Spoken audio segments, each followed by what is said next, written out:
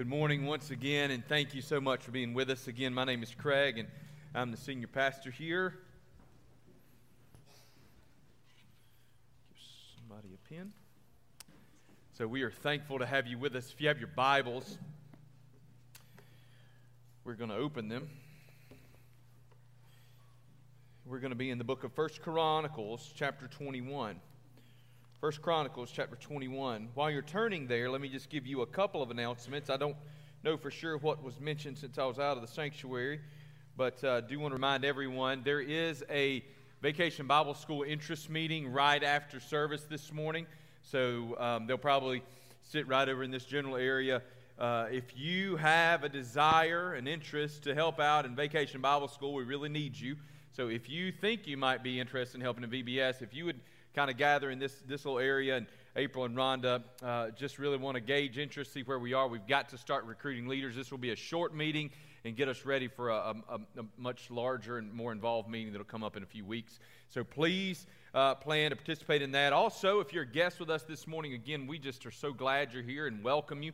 I'd ask you, if you would, to look inside of your worship folder. There is a little tear-off that you can use to fill out and let us know you were here. You can also fill that out online if you feel more comfortable, or if you're watching online and you just want to do that. If you're more technological than I am and you want to fill it out on your phone, you pull your phone out and you do that real quick. But if you would just fill that out for us and let us know, I'd appreciate it. Lastly, inside of your worship folder is a big blue piece of paper. It should look exactly the same as an email that you got a while back. We sent this out in an email form. Our Budget and Finance Committee wanted to put this in a paper form as well. So it's just a survey. Our Budget and Finance Committee would like to offer some different kinds of ministries. So this is not because we're in financial trouble. Somebody asked me, no, by God's good grace, our finances are good and healthy, and we're thankful for that. This really has more to do with the desire of our Budget and Finance Committee to do more than just count pennies and dimes, but to actually be intentional about how it is that we might be able to minister to the rest of our church body and things related to finance. So if you filled it out online, don't worry about it. But if you didn't, we would really love to hear from you so we can figure out how to best care for you. So that's the purpose of that. What you can do is just fill that out. On your way out, you can drop it in one of those big orange buckets. And we can use those to collect that as well as your offering and everything else on the way out the door. Okay? Having said all of that, we are so thankful that you're here with us this morning. And we're going to begin the preaching this morning with the reading of God's Word. 1 Chronicles chapter 21, beginning in verse 18. I'm going to ask you, if you would, to please stand with me in honor of God's Word. Now the angel of the Lord had commanded Gad to say to David that David should go up and raise an altar to the Lord on the threshing floor of Ornan the Jebusite. So David went up at Gad's word, which he had spoken in the name of the Lord. Now Ornan was threshing wheat. He turned and saw the angel, and his 4 sons who were with him hid themselves. As David came to Ornan, Ornan looked and saw David and went out from the threshing floor and paid homage to David with his face to the ground. And David said to Ornan, "Give me the site of the threshing floor, that I may build on it an altar to the Lord. Give it to me at its full price, that the plague may be averted from the people." Then Ornan said to David, "Take it, and let my lord the king do what seems good to him. See, I give the oxen for burnt offerings, and the threshing sledges for the wood, and the wheat for a grain offering. I give it all." But King David said to Ornan, "No, but I will buy them for the full price. I will not take for the Lord what is yours, nor offer burnt offerings that cost me nothing." So David paid Ornan 600 shekels of gold by the weight for the site. And David built there an altar to the Lord, and presented burnt offerings and peace offerings, and called on the Lord. And the Lord answered him with fire from heaven upon the altar of burnt offering. Then the Lord commanded the angel, and he put his sword back into his sheath. At that time, when David saw that the Lord had answered him at the threshing floor of Ornan the Jebusite, he sacrificed there. For the tabernacle of the Lord, which Moses had made in the wilderness, and the altar of burnt offering were at that time in the high place at Gibeon. But David could not go before it to inquire of God, for he was afraid of the sword of the Lord. Then David said, "Here shall be the house of the Lord God, and here the altar of burnt offering for Israel." Let's pray together. Father God, I pray that as we consider this passage from 1 Chronicles, this story in the life of King David, a picture, Lord God, of of your accepting of worship. God, I pray that we would consider our own worship and what it would be like, Lord God, what might need to change in our own lives for us to offer biblical worship to the holy God. We pray these things in the name of Jesus Christ our Lord. Amen. Thank you. Please be seated. What is worship that honors the Lord? Next week is Mother's Day. Men, have you ever bought your wife a bad gift? Some of you just went, oh, it's Mother's Day? Yeah, next week. So I'm giving you advance warning. But have you ever bought your wife a bad gift? I like the laughs. Maybe a microwave? A gym membership? You ever buy your wife a new gun because you just knew she needed it? I know a guy that bought his wife a truck one time. He just knew she was going to love it. True story, by the way. He loved it. The goal in gift buying, though, is not to buy what you like, but to buy what the person to whom you are giving the gift will like. Men, this is where we mess up, or you mess up. I don't, and I'm going to explain to you how I fix this, okay? I'm going to make this easier for you. This is where we tend to mess up. We mess up because we buy our wives what we want. This is where men can mess up buying clothes for your wives. It doesn't have to be a minefield. But what you've got to do is take the time to really know what she likes or what size she wears. Instead, you go to the store and you buy what you like or what you think she should like, and then you come home and then you realize that you are in a mess. How can you become a great gift giver for your wives? Listen to me, guys. Pay attention. And by that, I don't mean to me. I mean just pay attention generally. Do you really have a desire to become that kind of guy that could buy your wife clothes? The first thing you're going to do is you're going to walk in her closet and you're going to look at all the sizes in there and you're going to pray they're all the same. Right? Because you can mess up when you buy one too small because you say, well, what is this supposed to mean? Or if you buy one too big and you say, what is this supposed to mean? But look, when you walk in and you say, everything on the rack in your closet says size 8, and you walk in with a size 8, it's not your fault. You understand? So that's the first step. Pay attention to that. Pay attention to what does she like. All right? You should know your wife well enough, guys. I'll be honest with you. You should know your wife, and men or ladies, the same goes for you. You should know your spouse well enough to be able to have some general idea of what they would like. But that's not the last thing. Then you need to find an ally, right? You need to find a friend, a sister-in-law, which is my go-to, that has a similar style to your wife. If you raise your children right, they will know what your spouse likes.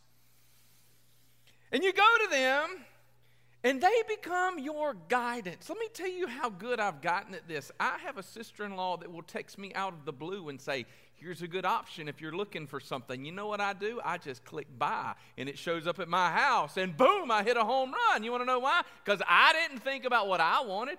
I found somebody who knows what she wants, and I just listen.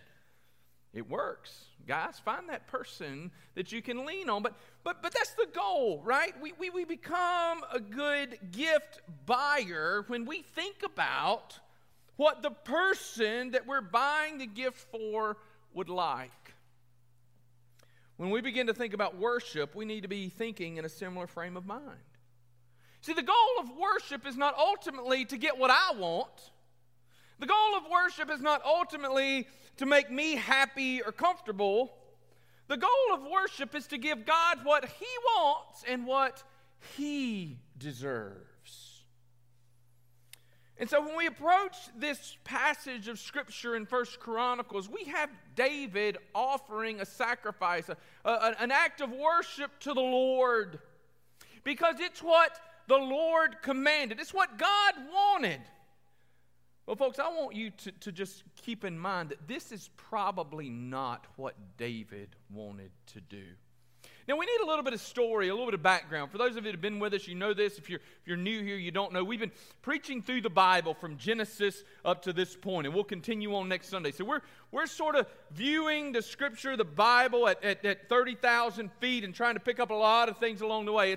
It's been a sprint, hasn't it? Some of you got your tongues hanging out as you've been trying to keep up with the Bible reading and all those other things. It's been a challenge for us in our own home to try to keep up with all the reading. But In the passage immediately preceding this, so we get to the end of 1 Chronicles, David is approaching the end of his reign as king over Israel, okay?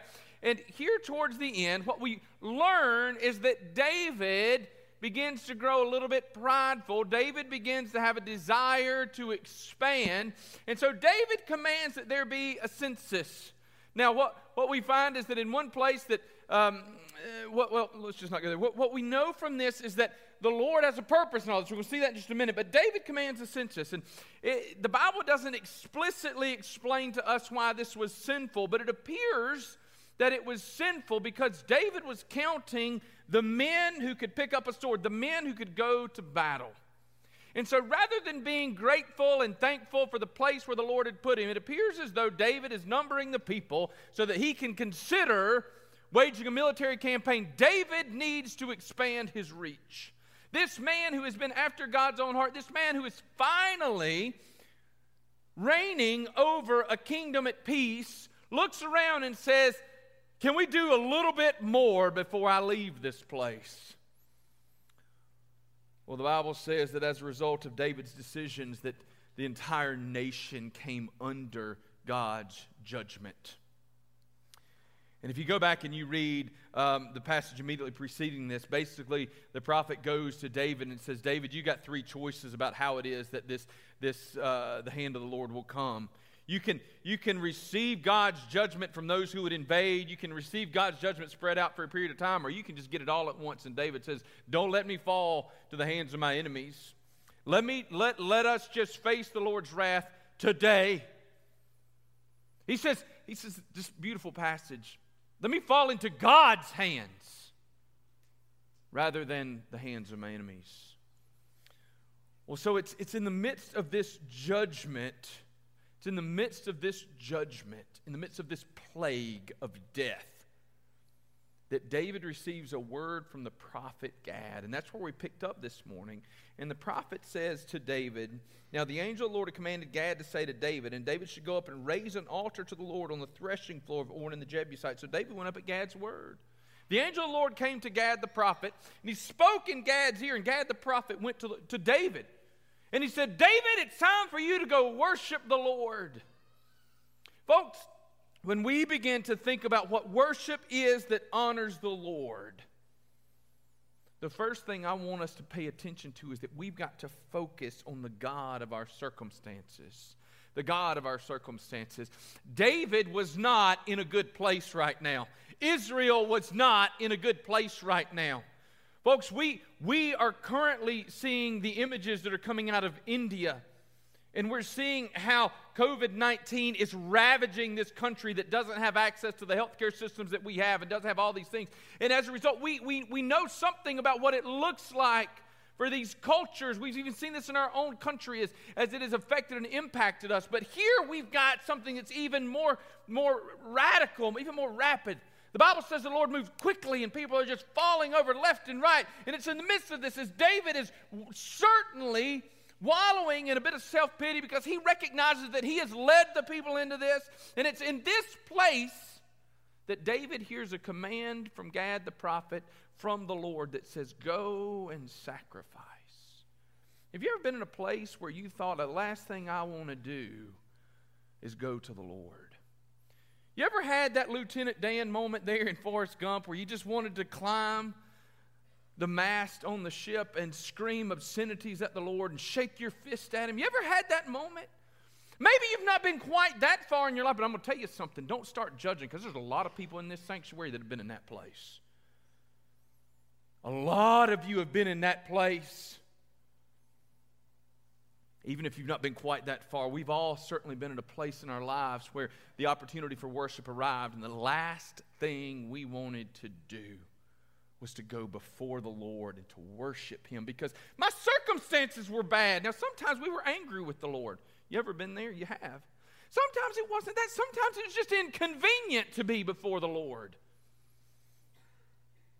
COVID has created a situation where a lot of folks were watching at home, and I shared this with you guys some months back. I had a guy that just told me, he said, I don't have a good excuse. I just got comfortable staying at home.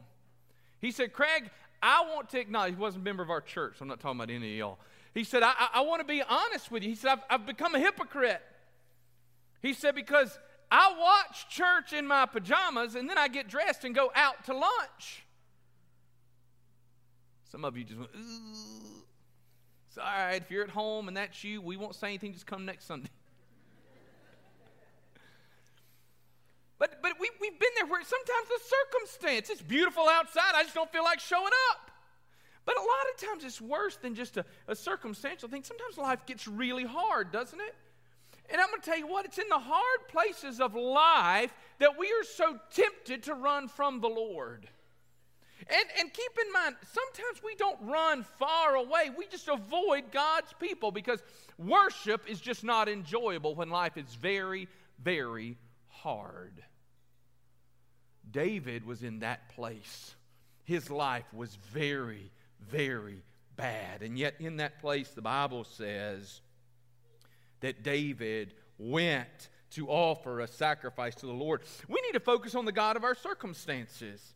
I often say that in worship we should fake it until we make it. Some people think that's sort of hypocritical or bad, but here's what I mean by that. Even when I don't feel like being in worship, God deserves my worship. You understand? I don't want you to lie to people. I don't want you to show up on Sunday morning, put that fake smile on and goes, yes, I'm so happy to be here. How many of you have ever limped into service on Sunday morning and somebody says, how are you? And you just lied to them and said, we're just great. When you should have just been honest with them and said, it's a miracle of God's grace that we're even here this morning. You know? Like, I thought my kids were going to burn the house down before we got out of there, and I thought my wife was going to burn my kids down before she got done with them, and I wasn't sure she wasn't going to turn on me, and I lost it with her, and everything's been bad, and I kicked the dog, and I threw the cat, and the only reason we're here is because I got to keep nursery this morning. You ever been there? Well, I'm going to tell you, sometimes we need to fake it till we make it. Sometimes we show up. How many of you, if I gave you a chance to step up here to this microphone, could walk up and say, you know what, I can remember the time when the last place I wanted to be was in the presence of the Lord, but the best place I needed to be was in the presence of the Lord. And when I showed up and I just faked it till I got in the door, the Lord grabbed my heart and did something. We've got stories like that as a family. You know, you got to be there because you're the pastor. You don't have any choice, so you show up. But the Lord has this way of bending and molding us to His will. When I say fake it till you make it, I don't mean come in and lie. We need to be the kind of church where somebody walks in the door and they say, how you doing? And you say, I don't really want to talk about it today. I just need to get my coffee. I need to get to Life Group. I'm going to get to worship. Just don't talk to me. If y'all pray for me, that's all I need. Folks, when those people walk in the door, do you know what our response should be? I'm glad you're here. Arm around the shoulder. Come on, let's go. I'll walk with you. Do you need to talk about it? Let's go have a seat.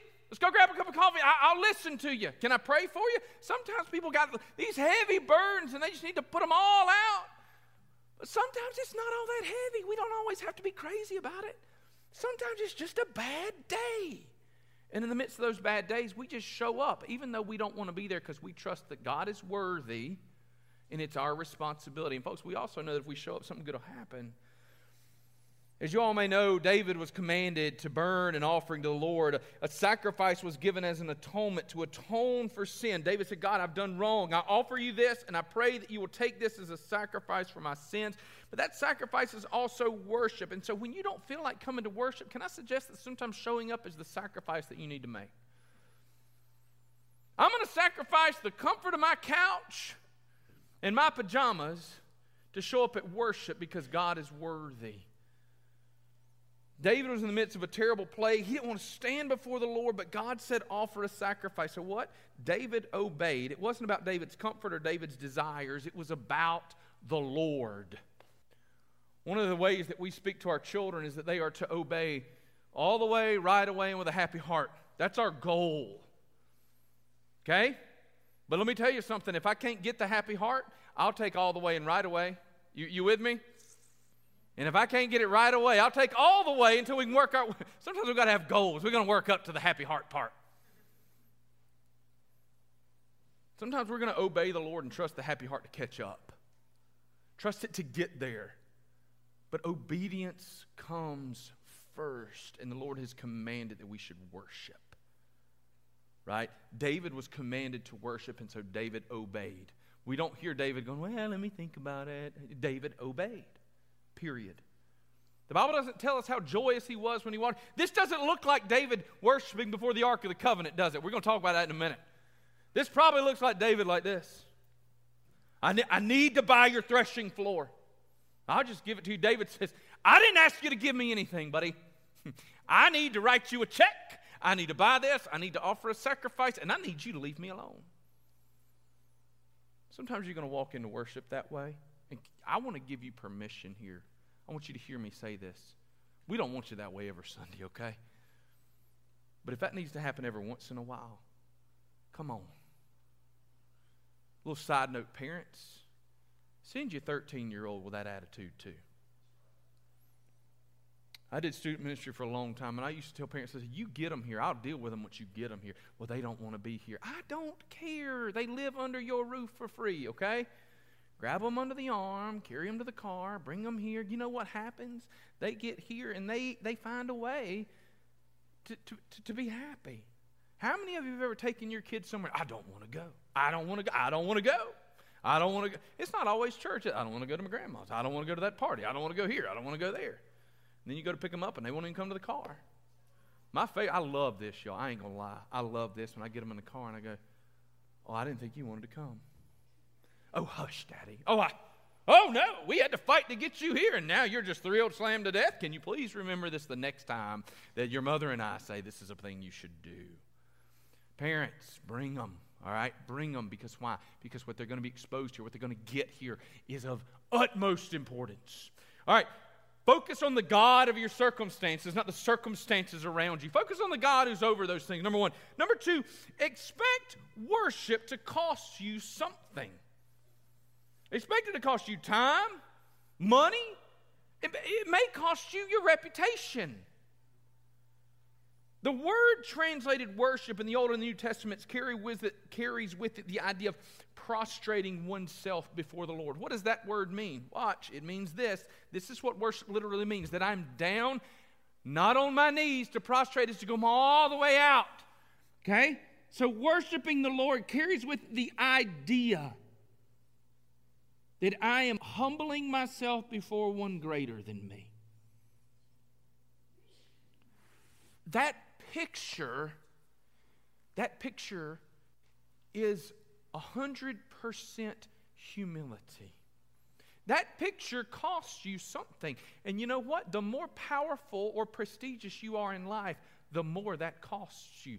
Jesus said it's easier for what? For a camel to get through the eye of a needle than for a rich man to enter into the kingdom of heaven.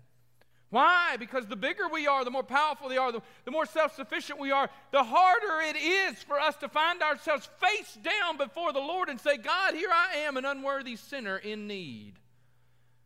And yet that's the expectation. Expect worship to cost you something. Worship costs you pride, prestige, strength, power. I mentioned just a moment ago when David worshiped the Lord before the Ark of the Covenant, his wife, Michal, ridiculed him. Do you remember this? The ark is coming back into Jerusalem. David has stripped himself of everything except a linen ephod, which is a really nice Bible word for saying his underwear. Okay? He's basically wearing a linen slip, if ladies you want to think that way. He's got on a sundress, and he's the king. And there he goes dancing and singing and shouting before the ark of the Lord. And his wife looks out the window and says, well, hasn't the king just made something of himself today? Who was Michal? It's important to remember that. Michal was the daughter of Saul. Michal was reared in royalty. Michal had an idea of what it meant for David to be regal. And when David went before the Lord in worship, Michal said, you have embarrassed us all. What was David's response? I will become yet more undignified than this to worship my Lord. Folks, what are you willing to give up to be known as a worshiper of Jesus? What are you willing for it to cost you? Are you willing to give up time? I mean, I'll be honest with you. In our current age right now, time, there's some of you in this church that would be a lot happier to write a check out of your checkbook than a check out of your time. Are you willing to give your time to worship and serve the Lord? Are you willing to give your finances to worship and serve the Lord? Are you willing to give your reputation? You say, how could it possibly cost us a reputation? Folks, the day and age is coming and has come upon us in many corners of the world and in many corners of our country. Where being an active part of a Bible-believing conservative church is not viewed as something to be celebrated, but as something to be looked down upon. Are you willing to cost yourself reputation to honor Christ? When the Bible says when David showed up to purchase this, Ornan said, just take it. I don't need anything from it. Now keep in mind, he might not have meant that in his heart. This is what you're supposed to say to the king. The king shows up and says, I want your stuff. This could have been Ornan goes, well, I don't want to die. So if you want it, you take it. You know, you do whatever you want. But the Bible shows David to be a man here who is interested in honoring the Lord and in honoring Ornan. And so David said, no, I'm not going to offer to the Lord that which costs me nothing. You tell me what the price is. I will pay you in full for all of it. Do you want to be a part of biblical worship? Do you want to have a life that worships the Lord and honors Him? Expect worship to cost you something. And I'm going to go so far as to say the more that you're willing to give, the more you should anticipate receiving in return from the Lord. Now, I don't suggest that you're purchasing God's favor or love. I just want you to understand that when we sacrifice to the Lord, there is often just a reciprocation. Because when I'm giving up, I begin to give. When I give of myself, then there's more room for the Lord to take over and take control of my life. There's also just the fact of this, that what? Our checkbook really represents the status of our heart. I know a lot more about your commitment to Jesus if you let me look at your checkbook than I do with what comes out of your mouth most of the time. I have no idea what anybody tithes to our church, but I have seen people leave our church loudly, right? And I've seen it never affect the bottom line. I've seen that. I've seen people leave with anger, and you're going to miss me when I'm gone. And the only thing I see is the same thing y'all see on a weekly basis. I see the budget numbers as they come out, and the year passes, and you go, man, I was terrified when that person left because I don't know what they give, but I know that they make a lot of money, and when they leave the church, and we've got to figure out some way to make up for it. And then I was surprised to discover that when they left, we didn't make up for anything. Folks, what are you willing to allow God to have in your life? Your time, your talents, your treasures, your reputation? Are you willing to be known as a person who gives it all to the Lord?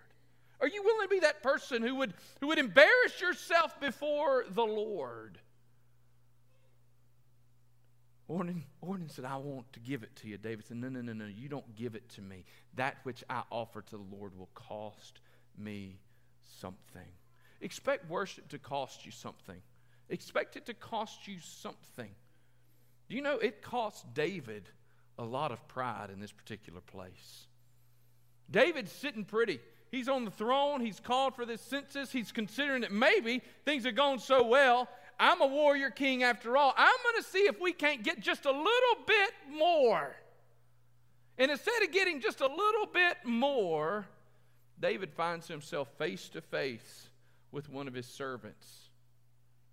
I need this from you. What are you willing to give? Expect worship to cost you something. And finally this morning, anticipate God's work. I don't want you to get too excited. We're going to live here for a minute. Anticipate God's work. What did you expect God to do when you showed up here this morning? I'm not going to ask for a show of hands, but I am curious, how many of you prayed this morning for the Lord to work in this service? How many of you expected there to be guests when you walked into service? How many of you expected that the Lord would work through the preaching of the word and through the singing of songs? How many of you expected that? How many of you have prayed today that God might save somebody through this sermon, through this message, through this service. I'm afraid that sometimes we don't get much out of worship because we don't expect much out of worship. I roll over on Sunday morning. I go, well, I get my church shoes. I'm going to drink my coffee on the way in, and I'll see my friends. You know, maybe Craig will be short enough that I can beat the Methodists to the restaurant after church. What did you expect to happen? You know, I doubt that David knew what was going to happen as a result of his worship, but I want you to turn and pay attention with me to verse 30 and then 22 verse 1. The Bible says, but David could not go before it to inquire of God, for he's afraid of the sword of the Lord, the sword of the angel of the Lord. So that was, he didn't want to go to the place at Gibeon where the tabernacle of the Lord was. So in other words, David didn't want to get too close to the Lord right now. You with me? The tabernacle is the place where the Ark of the Covenant was. This same David who had gone before the Lord and praised and danced, he didn't want to get too close because David knows that the Lord is holy. David has seen what this holy God demands. So David doesn't want to get too close. David's scared. He's afraid. So he builds an altar here, and then in chapter 22, verse 1, he says, here shall be the house of the Lord God, and here the altar of burnt offering for Israel. Now, chapter 22, verse 2, David begins to prepare for the temple building. And through this last quarter of his life, or this, when I say the last quarter, not necessarily literally quarter, but they're in the fourth quarter, the very end of his life, David has had his hand slapped. He's been reprimanded. You're not going to expand anything, David. This is my kingdom, not yours. You're not allowed to build me a house. So David says, I'm going to prepare the way for the house of the Lord to be built. But chapter 22, verse 1, for our purposes this morning, is the most important verse in all of this passage, because in chapter 22, verse 1, the Bible says, here shall be the house of the Lord God, and here the altar of burnt offering for Israel. I want to suggest to you that David had no idea how all this was going to turn out, okay? I'm pretty confident that when David went to purchase this site, when David erected the altar, that the only thing David had on his mind was that God said, I need to do this, and so I'm going to do what God told me to do. And yet there on the back side of this situation, after the offerings have been made, after the Lord has told the angel of the Lord to stop the plague, here in this place, David says, this is where the house of the Lord shall be built.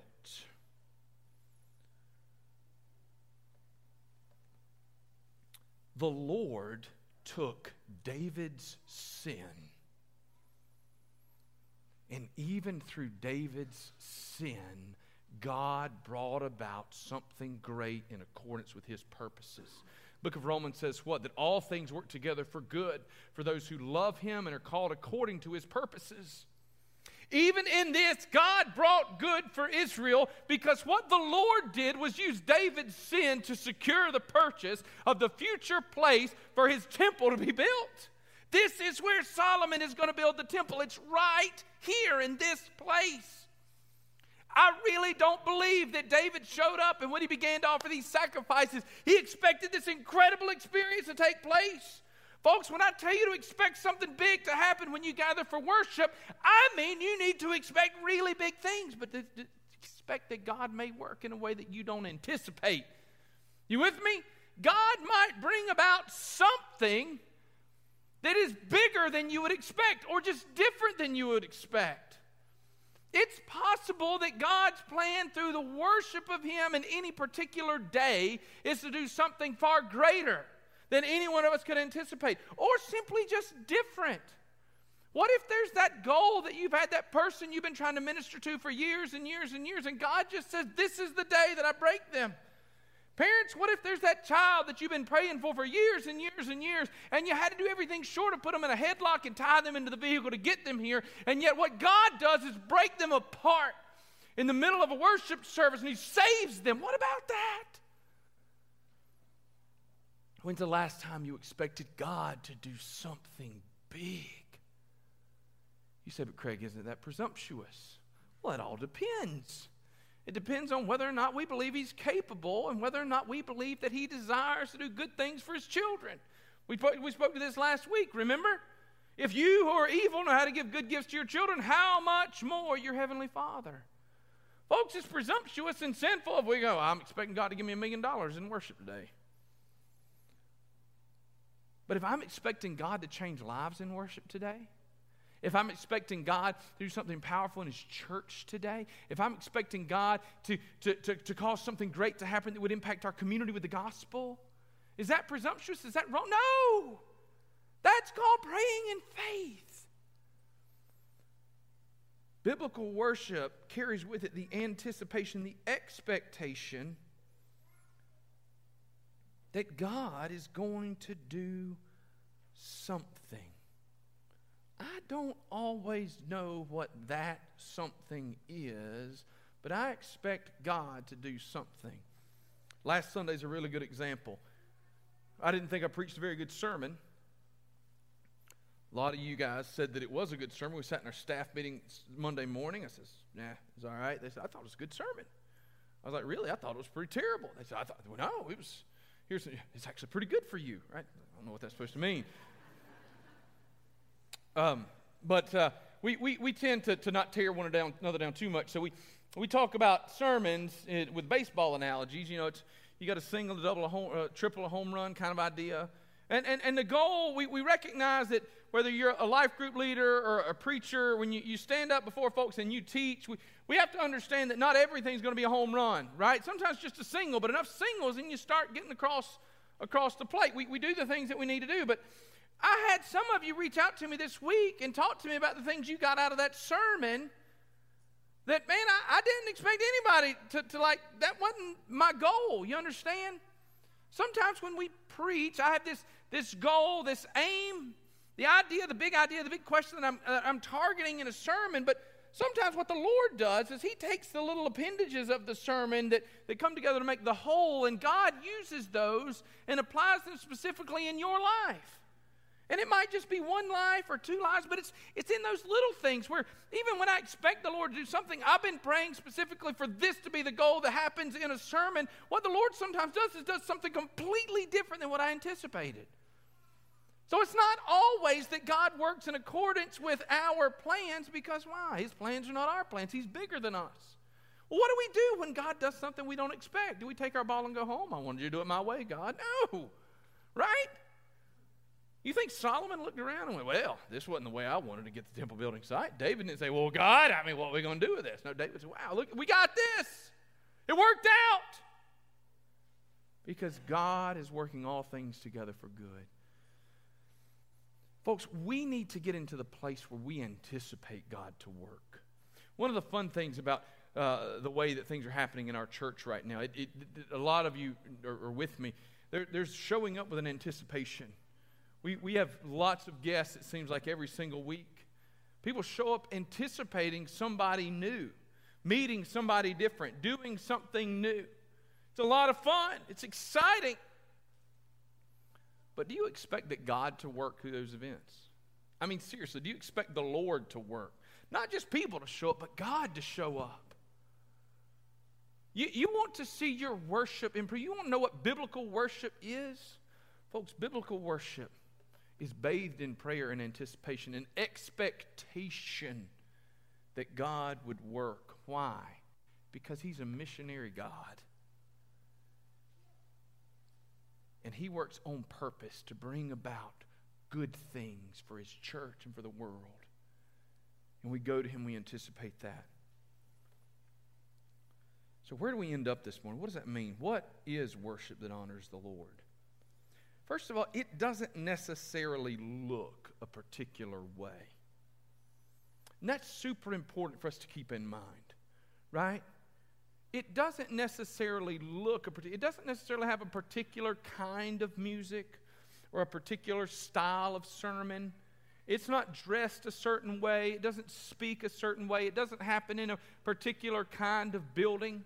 We've worshiped in our parking lot in the past 12 months. And in places all around the world, they're gathered on Sundays for what purpose? To gather outdoors and to hear the Word of God preached. Do you know that worship is not dependent upon particular kinds of instruments?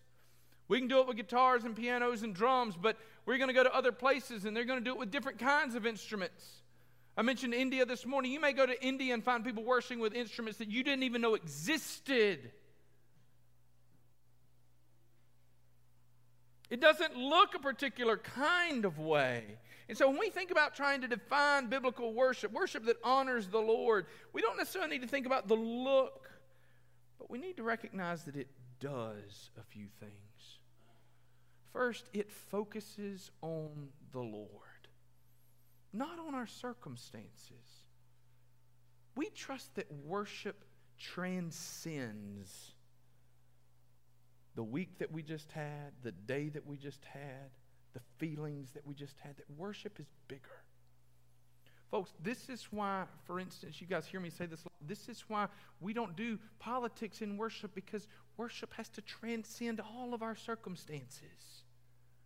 We trust that worship is over all of those things because the God that we worship is greater. And He's the focus. He's the goal. He's the purpose. So the first thing is that worship focuses on the Lord, not on our circumstances. The second thing, we should expect that worship is costly. Do you know what isn't costly? Entertainment. Right? You can go home and turn the TV on, and it doesn't cost you a whole lot to sit there. I mean, if you paid your cable bill, okay, fine. You had to pay that. Well, what's it really cost you? You can sit there in your pajamas if you want to. It doesn't cost you anything. You're in the privacy of your home. There's no worry about your reputation. There's no worry about anything, your time, nothing. It costs you nothing. Entertainment is not costly. Worship will cost you something consistently. And the third thing that worship does is it expects God to work.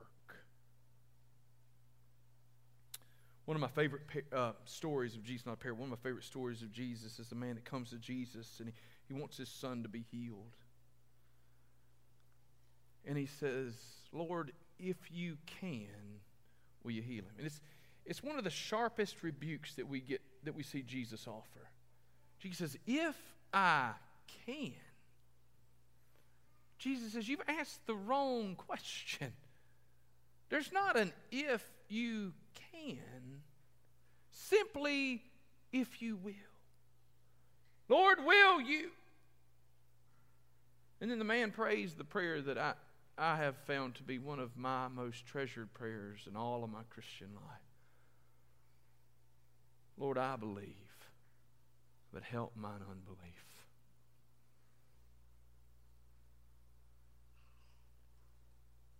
Biblical worship, true worship, godly worship. Folks, I don't want you to walk out beat up, thinking that if you walked in today and you didn't firmly believe that if God wanted, He could pick this building up, spin around, and set it back down. Or if you didn't firmly believe that the Lord could actually save souls today. I don't want you to walk out here beat up.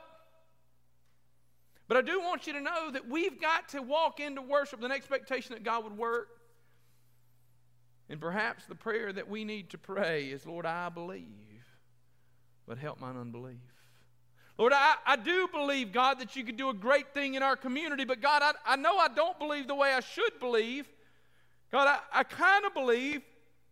Lord, I want to believe, but God, would you help me to believe in the way that I should believe?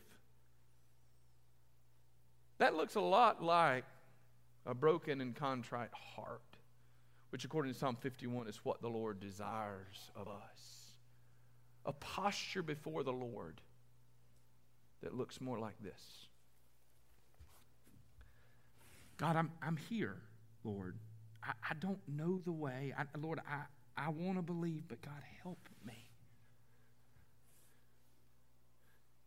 Too often, we want to worship the Lord with our chest poked out, telling God what He can and should do.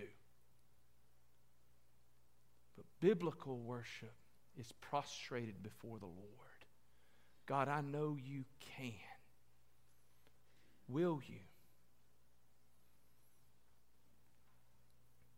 And Father God, will You help me to believe even better than I know how?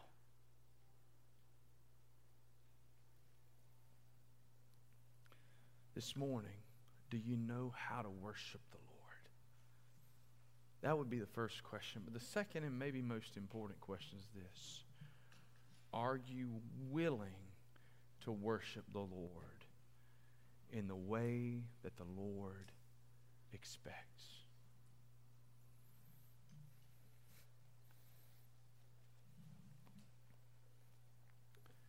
There's really no magic here. There's no special formulas. What is there?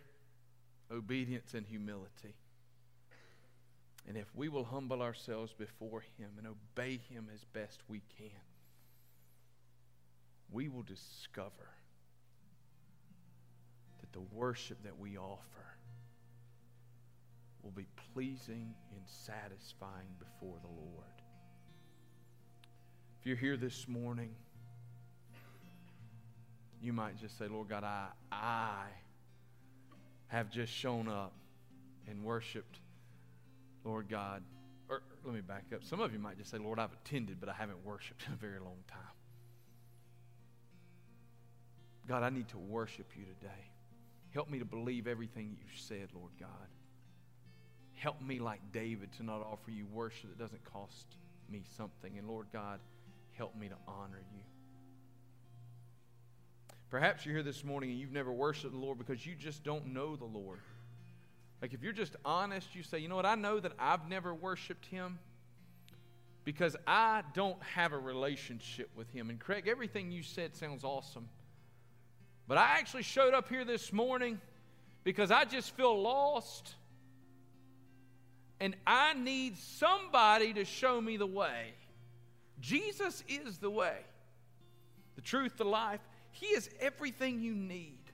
This morning, when we stand in just a moment and we sing, I would love the opportunity to walk you through that story of just how much God loves you and how it is that Jesus died to save you from your sins. Help you to understand this God that deserves your worship. This morning, some of you may just want to come up here and pray. You may want to pray right there at your seat. You may want to come up here and pray around this platform. Somebody might just want to raise your hands. Say, Lord God, here I offer my sacrifice of praise before You. However it is that Lord's at work in your life, let me encourage you. Trust Him enough to obey Him. You will not regret it. Let's pray together. Father God, I pray that our worship would be pleasing to You. Lord God, help us